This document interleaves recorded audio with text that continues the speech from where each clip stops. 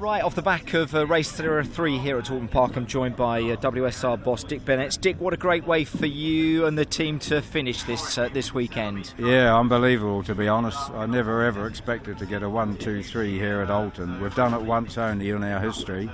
That was at Croft in 2015. But to do it here at Alton Park, thank you to the good British hot weather. 27 degrees helps our car. We love the hot weather.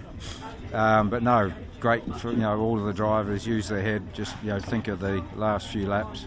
Yeah, exactly. Don't panic at the start of a race, and that's what happened, to keep out of mischief. So all 3 drivers got 3 good point scores, which is when it's 30 race championship, it's points means prizes. They certainly do. It's been an emotional day, if you don't mind me saying as well, Dick, for you and the whole WSR family. Yeah, it's to get a 1, 2, 3, but also for Colin to win our first race of the year after just losing his mum 2 weeks ago was very, they are, the Turkingtons are part of our family. Yeah, so. very much.